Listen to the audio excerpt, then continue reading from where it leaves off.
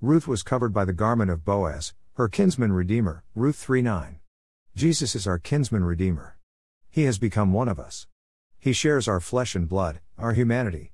Through his suffering and death, we are brought to glory, Hebrews 2:10-11, Hebrews 2:14-15. In him, we rejoice, he has clothed me with garments of salvation and arrayed me in a robe of righteousness, Isaiah 61:10. Our righteous acts are like filthy rags. Bring your robes to Christ and let them be washed, made white in the blood of the Lamb, Isaiah 64:6, Revelation 7:14. A Moabitess, Ruth was brought into the house of Israel, Ruth 4:10-11. In Christ, Jew and Gentile become one, Ephesians 2:11-18. Ruth played her part in leading us to Christ, Ruth 4:13-17, Matthew 1:1-5-6. May God help us to lead people to Christ.